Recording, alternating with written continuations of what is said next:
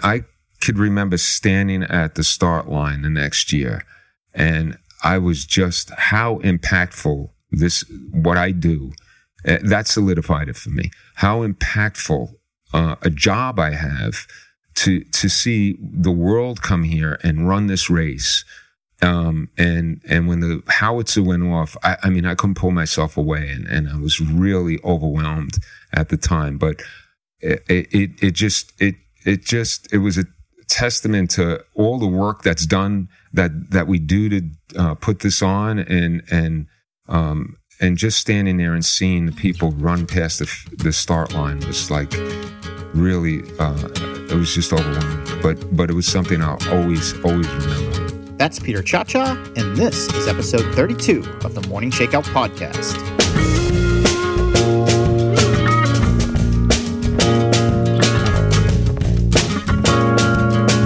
Hey, what's up, everybody? I'm your host, Mario Fraioli, and this week I've got Peter Ciaccia. He is the president of events at New York Roadrunners and the race director of the New York City Marathon, which takes place next month. I had a tight window of time for this one, but we covered a lot of ground, including Peter's upcoming retirement after 18 years with the New York Roadrunners, what he'll miss most about his job, and the mark that he hopes to leave on the organization and the sport when he steps down. We talked about his upbringing in the Bronx and how that shaped his passion for health and fitness, why he first got involved with the New York Roadrunners in 2002 and how his role there has evolved over that time, as well as his time working in the music industry and how that experience has influenced the way that he thinks about and puts on running events. I asked him about the importance of professional athletes to the sport and what he's done to help bridge the gap between the front of the pack and the back of the field. We also got into anti-doping and the New York Roadrunners Run Clean initiative and why that's important. And there's a whole lot more, including Peter's impeccable fashion sense and what he plans to do after he retires. We recorded this episode last week in Chicago, just before the Chicago Marathon, so you'll hear a few authentic city noises in the background. I apologize for those, but this was a great conversation, so sit back, relax, and enjoy my chat with New York City Marathon race director, Peter Ciaccia.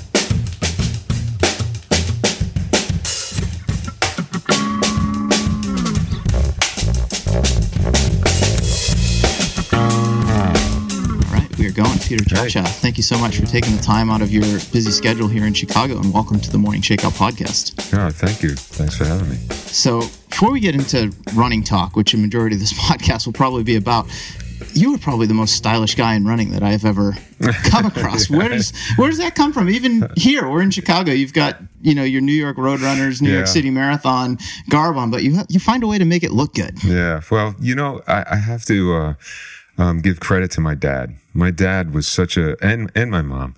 They were a very fashionable couple, but my dad was an impeccable dresser. And when he was young, as a young man, his mother was a seamstress. So I think it comes from that. But he would always dress with a tie and a jacket with a pocket square, and we grew up that way. And at the dinner table, you had to wear a shirt. You couldn't come there in like a t-shirt like we hang out in. But he was very fashionable, and he was a barber, and my mother was a beautician. So it's kind of like you. Around that, your life, you kind of see that. I assume you're from Italian heritage, correct? Yeah. Where are your parents from? My father was born in Naples. My father was born in Bari, and my mom is from. Her family is from Naples. She was born here, but her mom and my grandmom was from Naples, and so it's really an Italian roots. What are some of the biggest life lessons, aside from dressing well, that you grew up with growing up in an Italian-American household?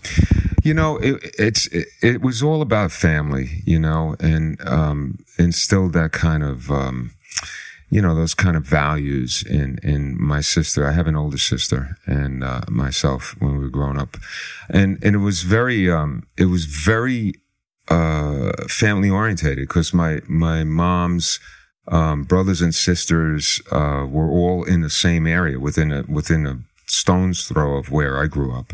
So it was always somebody's house we were going over for, Sunday dinner. And, it was very much about family. My dad came over here as a young man you know, in his late teens, and kind of had an aunt here and stayed with his aunt, and sort of you know, built his career here. But eventually his brother from Italy and their family came over, so it was like this big, you know, Italian group of folks that would just we would just go back and forth all the time. Yeah, that resonates a lot with me. My own family came from Italy. My dad moved here when he was 12 with my grandparents, and same sort of deal. Yeah. One of his aunts moved over first, and then they moved over, and then another aunt and uncle moved over, and they all moved into the same neighborhood. And there is just that feeling of family and togetherness that, you know, I came later, but you grow up around. Yeah, you do. And it impacts you. Yeah, it does. It certainly does. It's funny when my father's family came over, they actually moved into the apartment that we were staying in, and we didn't have a very big apartment. So there was like, I don't know, 10 people in this place until they, you know, kind of moved over to Arthur Avenue and get themselves situated. How have you been able to apply those lessons to your career, especially now as president of events at New York Roadrunners and race director of New York City Marathon, where you manage a large team, but also just in the years leading up to now? Yeah, and you know, I'll always say that the New York Roadrunners, we're a family. We really are, and we take the time to spend time with the people and get to know them, talk to them, see what they're, you know, what they're interested in. And, you know, it's very important to do that as a leader in any kind of organization. The best, most valuable asset to an organization are the people that you have working for you. And if you make the environment, you know, and make the environment friendly and make the environment a place where people want to come to and work and you know, but give them the right career paths. The value to that is unbelievable. And we feel it. We see it, you know. I mean, we have people that have been working with us for a long time. And they love what they're doing. My technical director, Jim Heim, who is my right-hand guy, has been with me for 11 years. So you kind of build that family, starts to build like that, you know. He'll be the guy taking over for you when you retire after this year's New York City Marathon. He will. And he is primed for it, you know. When he started, I could see how people would gravitate to him, and he has a way about him that you know, he's an empathetic guy, and he's a real family man, and he carries a lot of values with him from his own background. Smart, very smart individual too, and thoughtful. So, you know, seeing him in the early years, I could tell that this was somebody I would really want to develop if he was into continuing working with us. And I made it a point to sort of carve out, you know, his path for him. And I'm so thrilled about it, because he's just going to take over and it's going to be seamless. It really is. Off mic, we were talking about how this is technically your last month on the job as New York City Marathon race director. This year's race is on November 4th. We're talking on October 5th here. How are you feeling at this moment? You know, it's been bittersweet. You know, I had put a lot of thought into this. It wasn't something that I just, you know, decided to do. Probably about 6 months, I was making my list, pros and cons, and going back and forth and sitting and thinking about it. And I love New York Roadrunners. I absolutely love what we do. We're a community-based organization, 365 days a year. I love producing events. And, you know, that's something that, you know, I'll always be, you know, wanting to do probably when I leave, you know, just to volunteer somewhere to do that. But, you know, I think at the end of the day, the decision came, pretty much when, you know, I sat down and started getting all these AARP magazines in the mail, and I would toss them out and said, you know, one time I read an article and it was about reconnecting with family, you know, and this job is great, but it is also a very hard job to do. I'm wired that way. And, 18 years of putting on events, and we put on events every weekend, and these are not small events. And you're at many of them. Yeah, I'm at mostly all of them. And that's me being wired that way, but also I have a responsibility, and my responsibility is to make sure that we deliver a safe and great experience, and that, I'm there to support the team, and, that we have a whole group of people that come out there and work, but I still have to be on site. So, there's a lot of hours put into that, a lot of early mornings, and, so I put a lot of stuff on hold, which was my choice, and it was okay. Now starting to think about it, I hit 65 in July, and I was starting to think about, okay, so what's the next thing I should be thinking about? And it was really to reconnect with family and get back to doing some things like traveling and, that stuff. So I'm really excited about it in a way. Is it going to be hard for you to rewire yourself at 65 years old? I think, so the plan is this, I need to really disconnect before I start thinking about any kind of wiring system that goes on. So the plans right now, I'm leaving the country for maybe, I think it's about 2.5 months. I'll be in Australia and New Zealand. And I'm going to take my time in New Zealand. Going totally off the grid. Yeah. I don't know, totally off the grid. But, I have friends that have been pulling at me, and a dear friend of mine who was born and raised in New Zealand kept, talking about getting down there, and, I should go, and, I should check it out. And it's such a beautiful country. But I've built around what I'm off doing. I've built some adventures. I'm a very active individual, and I love going out into trail running or biking or even kayaking. So I've built this whole thing for 2 months to be running all over the place in New Zealand and both islands. And somewhere in there, I think I'm going to shear some sheep. Okay. You just mentioned how heavily involved you are in all of the events that New York Roadrunners puts on. And I'm sure as the president of events, you could say, hey, why don't you go to this race and you go to this race and I'll cover this one. You could kind of spread things around, but you're everywhere and you stay at the finish line from the first finisher who comes across all the way to the last one. Aside from it being your job as race director, why are you there the entire time? That's very important to me. I think it's unbelievable to be able to share in these individuals' achievements, as they come in, and it's a lot of fun. I meet a lot of people, and I just think that, I'm not running the races. I can't run our races. I run, but I don't run, maybe on my own, I'll go up, and do some stuff up in Van Cortlandt Park, or, if there's another person's race, the 5K tomorrow, that's another person's race that I could stick myself in if I wanted to. But the whole thing about being able to celebrate these accomplishments, these achievements of these people. Look, our last finishes, we have a lot of things going for us in New York. And what's really going for us is a great relationship with the city and our parks department's relationship with the commissioner there. And we have our finish lines in the park. So I'm not, a lot of times I'm not out on the street where, we have to kind of shut down and open up the streets pretty quickly. So for the marathon, I'm afforded the opportunity to leave the finish line up and keep it up for all night long. And, that's what I love doing. I just, I think it's so impactful, and last year I had the pro athletes come out and stand with me and give out some medals. And, the year before, I was at the pro athlete dinner afterwards. The pro athletes have finished, they're having lunch already and everybody's still running, right?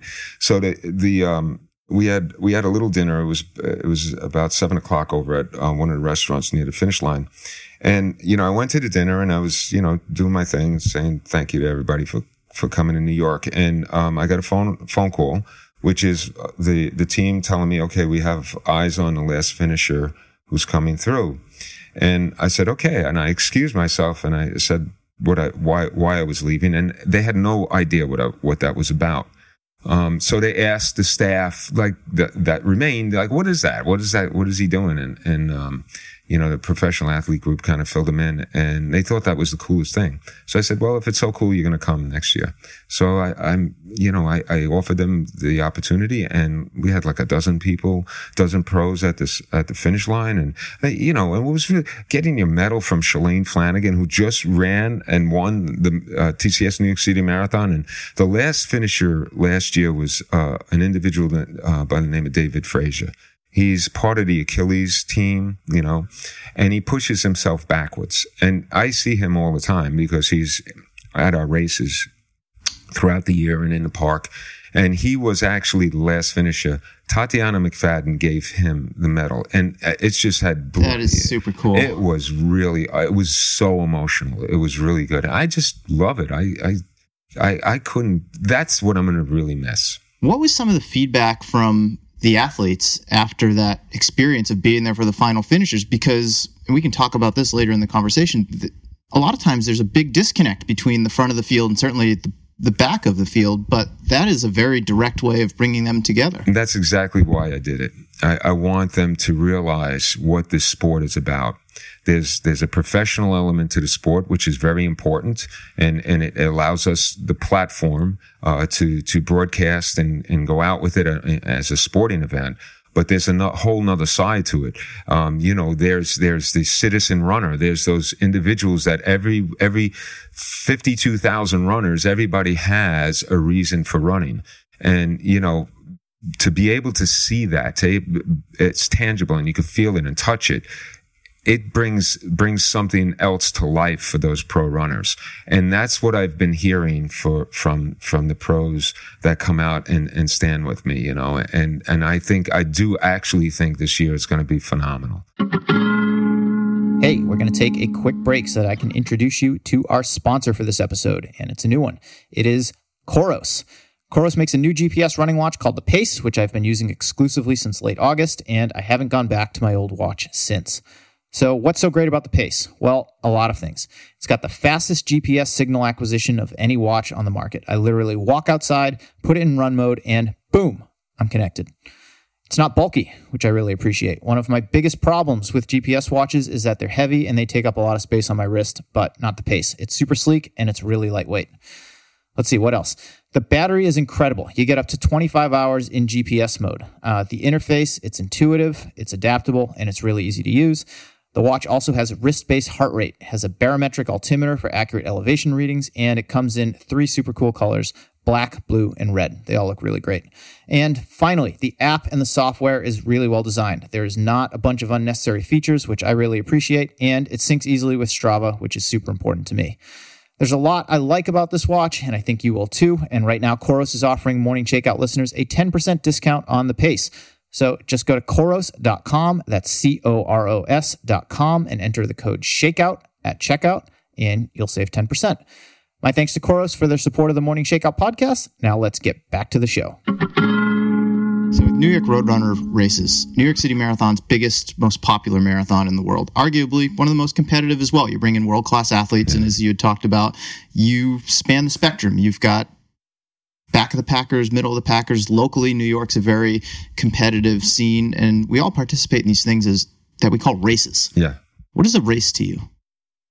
Yeah, that's an interesting question. I think a race to me is a way for an individual to achieve, and whatever that is that they're trying to achieve, and the belief that they have in themselves it will have to come inside. It has to come from inside you, and the race, I think, allows an individual to find their true worth. They're all, it's a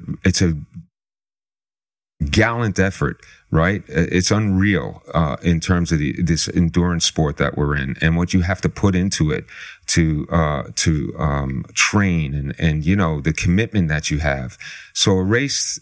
That's why I'm so committed to the race, because of the people that are committing themselves to race. In your 18 years with New York Roadrunners, what is your most memorable moment, if you could pin it down to one? Yeah, so many people, they ask me this all the time, and I have so many moments, and with races and with our programs, our free programs that we do in the parks. I'm so proud of what we're doing with our youth wheelchair program now, getting kids that are, in wheelchairs starting to get active. The professional runners actually are supporting that. Tatiana, Josh George, they donating wheelchairs. And but to answer the question, I think the most impactful, there was one year I was not at the start line on the Verrazano Bridge. That was 2009. And what happened that year is somewhere in the evening of Friday, right before the race, I wasn't feeling really good leading into the race, for a few weeks. And, I kind of thought, it's got a little flu bug. And all we were doing was throwing down vitamins and, all the stuff that you do to try to knock out a cold, or you think it's a cold. And we were out putting the finishing touches on the blue line. And it's a whole process in the convoy. Usually, at that time, I was involved in the convoy. And when we got to the park, before we actually laid down the blue line in the park, I just excused myself from it. I said, the guys, you finish up. I'm just going to go home. I wasn't feeling good. So I got home, and probably in the overnight, I was rushed to the hospital. And what had happened is funny, because when I got to the hospital, everybody in the hospital, like the emergency room, all the doctors and nurses knew who I was, because they all volunteered to come to the. Yeah, like, what are you doing here? Yeah, what are you doing here? And I'm in there with my radios and everything, and it's just, I thought I had appendicitis. Actually, I was just in severe pain, and so they did their tests and everything, and they said, no, we got to take you in and do some surgery. And I said, there's no way I'm going into the operating room. I got a race on Sunday now, and they said, you can't leave here. It's a little more serious than appendicitis. So, I had to go, but I asked them, can I take my radios with me, into the like I'm really going to be able to talk to anybody when I'm on the radio. You are wired a certain way. Yeah. It's true. It's a true story. So they, they knew who I was and what my job was. After the surgery, when I woke up from the anesthesia, it was now Sunday and the race was in progress. So they had the TV on in my room. And as I opened my eyes, there's Meb running past the water station. And I just remember seeing him run past the water station. I said, wow, he didn't fall. It's great. Boom. I went back out because of the anesthesia. But in reality, what this is about is when I got back, and it was kind of, I didn't know where, what was happening in the last, the first couple, months after the surgery. Thankfully everything was fine and worked out. And I got back into Roadrunners and, gearing up. And I could remember standing at the start line the next year. And I was just how impactful what I do, that solidified it for me. How impactful a job I have to see the world come here and run this race. And when the howitzer went off, I couldn't pull myself away, and I was really overwhelmed at the time. But it was a testament to all the work that's done that we do to put this on, and just standing there and seeing the people run past the start line was like really it was just overwhelming. But it was something I'll always remember. Pretty incredible story. Yeah. 18 years ago, you started at New York Roadrunners. As far as I know, you weren't working in the running industry before that. What got you into not just New York Roadrunners, but running events in general? Well, okay. So I've always been an active person, so we'll go back to the beginning of of our little interview here. I grew up in a neighborhood that had families, right? So it was sort of very much family orientated, and everybody had 2 or 3 kids, and we were all the same age, and which was great. You could either go one or two ways. I grew up in the Bronx. You could go down a bad road, or you can we found sports. And sports was very much part of my growing up. The police athletic league, we couldn't afford to go away on, vacations and stuff. We weren't that wealthy, and day camps and, all the kids, so the police athletic league really helped shape, what it was about to be in sports. And, we play everything from softball, stickball, baseball, and then go up to Van Cortlandt. I didn't grow up far from Van Cortlandt Park. So we'd go up to Vanny and we'd wind up, playing football up there in the stadium and, running the trails in the backwoods. So I've always been athletically inclined, to the point where I got, and tell this story too. My mom and dad bought me a little, black and white television, to put in my room. I don't know how old I was, maybe 12, 13. And at that time, Jack LaLanne, do you know Jack LaLanne? Jack LaLanne had this show, this exercise guru show. And I used to turn this thing on at, I don't know what time it came on in the evening. I turned this thing on, and I just I was enamored with this guy and his jumping jacks and working out. And that's what really got me started. I was like a fiend with this.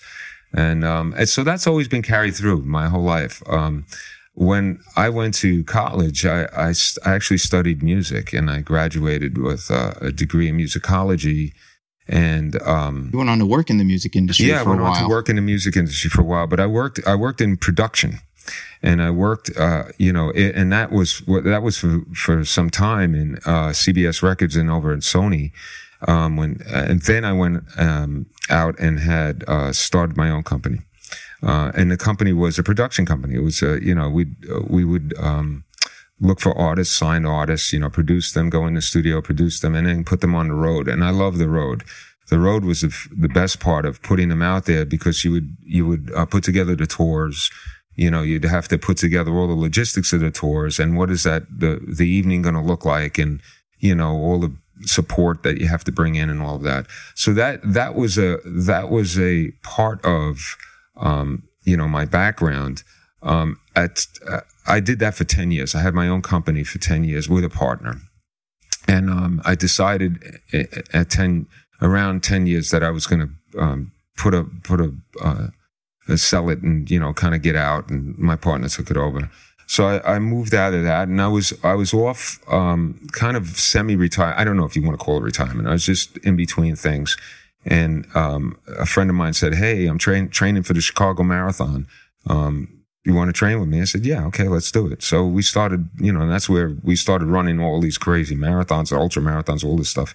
But the production piece never left me.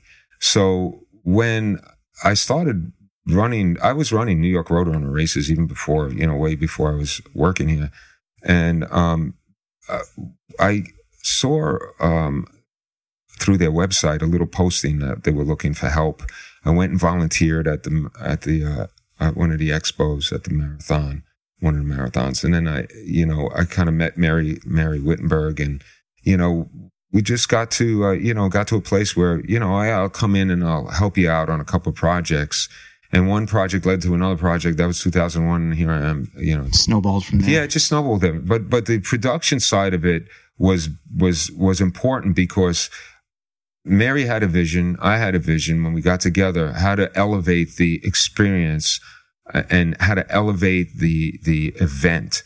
The marathon then was just really about the race, the professional race. It wasn't about like a week of like what it is now. It's an absolute spectacle in New York, So we built that. I was strategic on how I wanted to attack that, but there were certain things that we changed and we elevated, and working with television, because television was part of the gig too. So in a lot of ways, it's not different than a big musical act. No, it's not.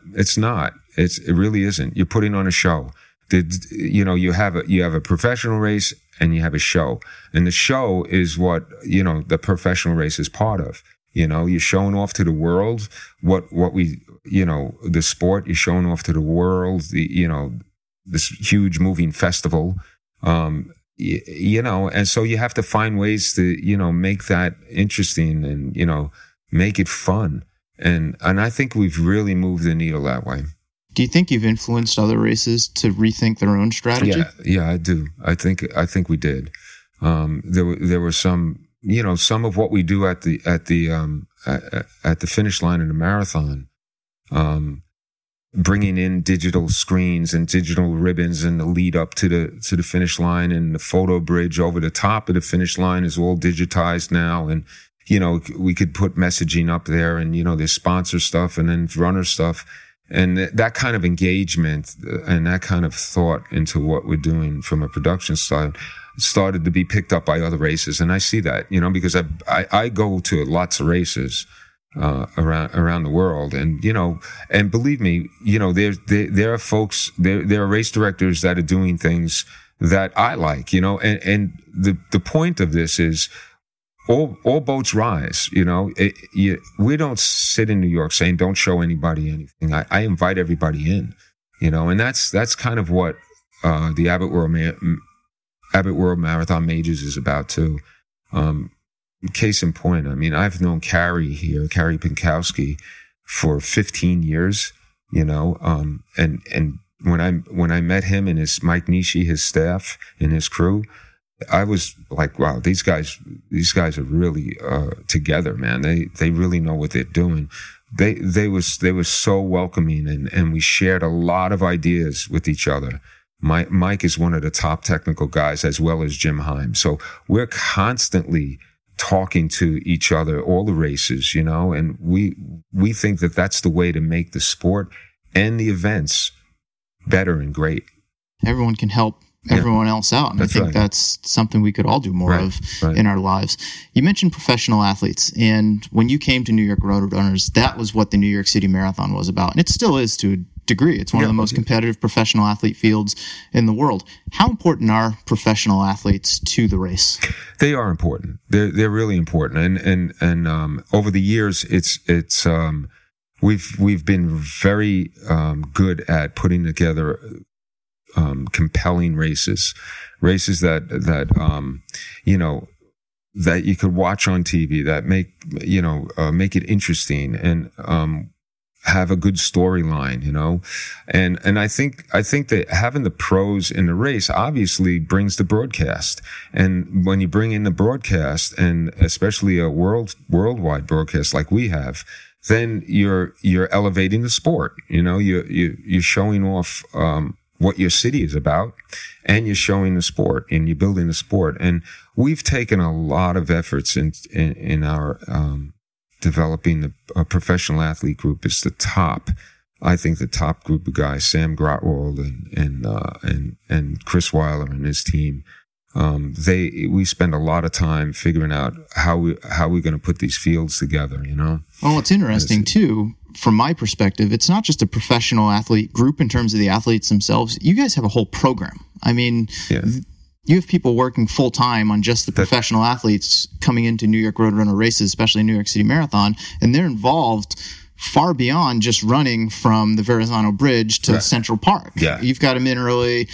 You're doing stories about them. They're going out to schools and stuff. How important is extending it beyond just the race? It's absolutely the top thing that you have to do with pros. Look, we're giving the professional athletes the greatest market, the biggest platform to show what they've got, So we invite them in, but we also want, you have to have, for somebody to really say tune in, or somebody to really want to follow the sport, you have to build the personality. So, following a specific athlete is really important for that athlete's career as well, right?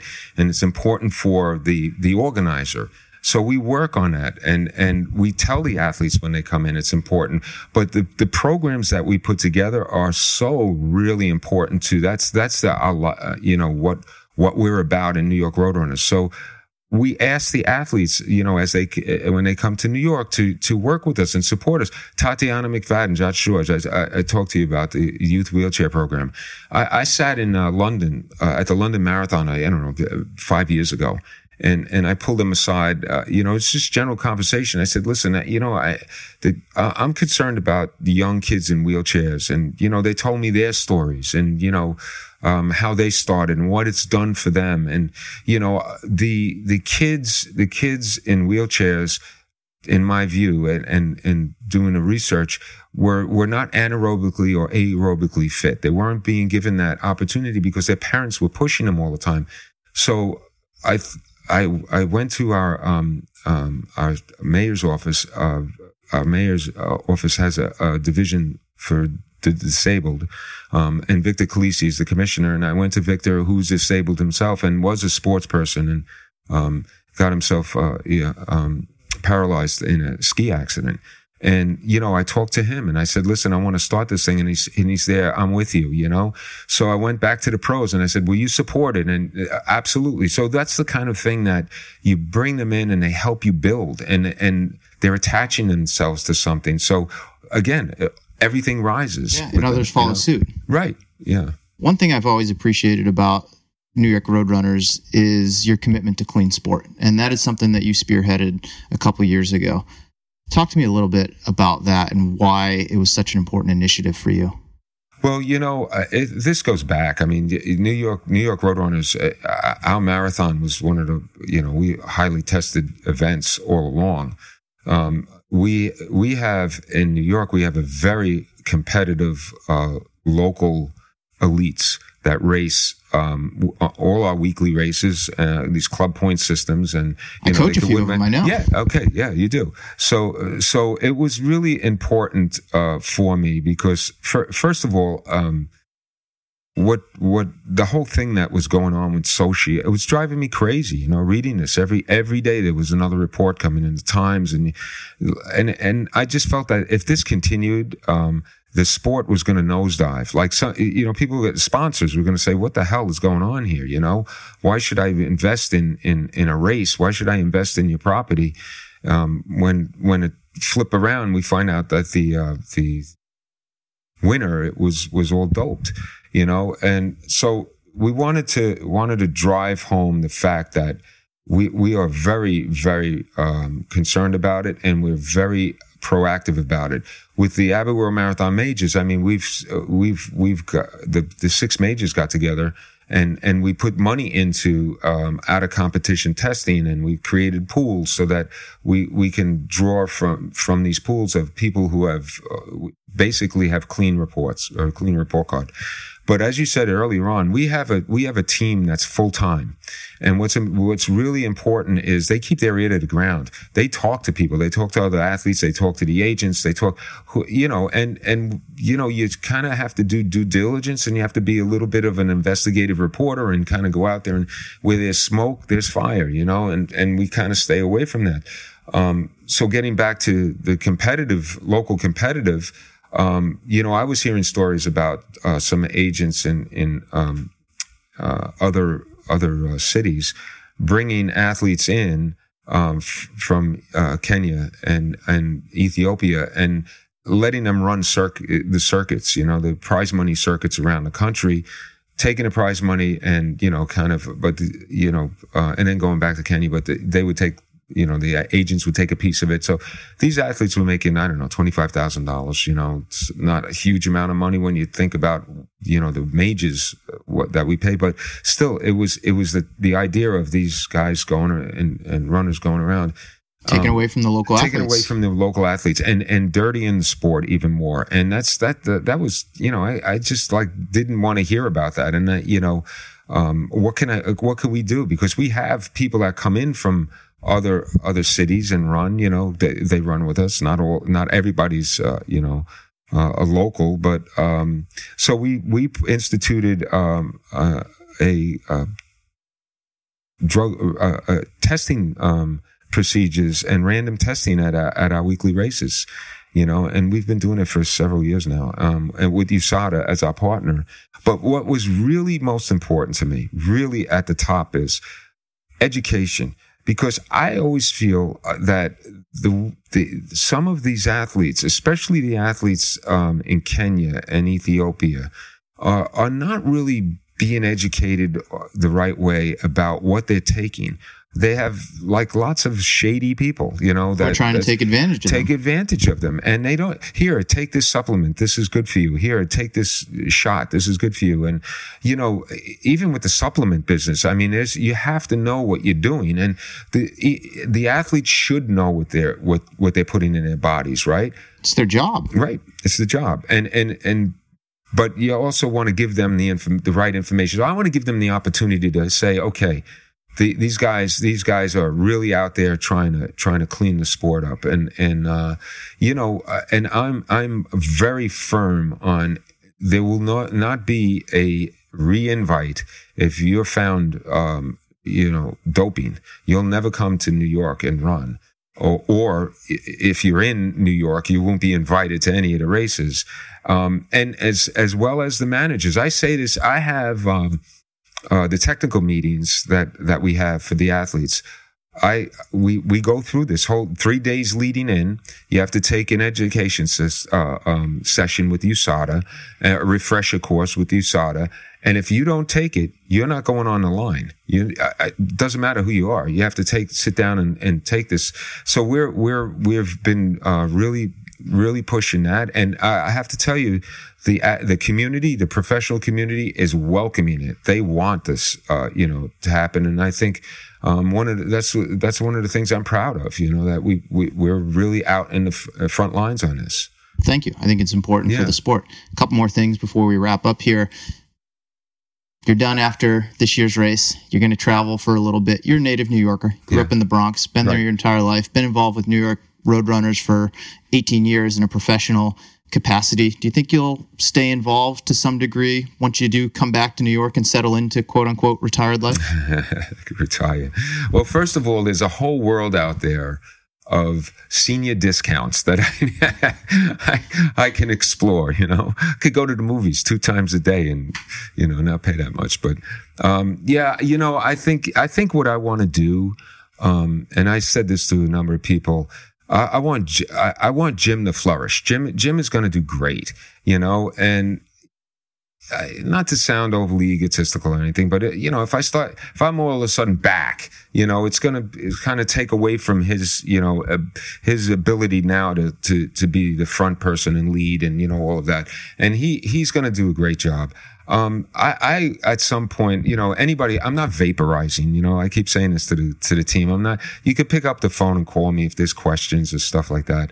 At some point, maybe I'll think about coming back and running a couple of the races, but not right away, for sure. And I think the the whole idea of retiring is kind of wacky to me, but I want to figure out what it is. I haven't really never retired, so I'm going to be spending more time with family, and I'll figure it out.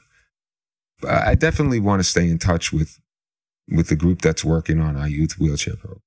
I just love it. I think the team is doing such a good job, and we're still piloting it. So at some point, maybe I could help out with that. What legacy do you hope to leave on the New York Roadrunners and running in general? I'll say this, Mario. I'm privileged to be in this job. This is a dream job. For some reason, the stars aligned and I, got involved with Roadrunners. But you have to understand, I'm standing on the shoulders of people that came before me. All of those folks, Fred, the impresario, Alan, the technical guy.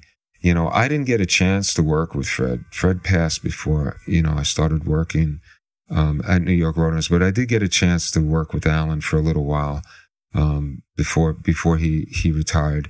And, just to be able to come in and, put a little brush stroke onto the canvas was enough, for me. Legacy, I don't know.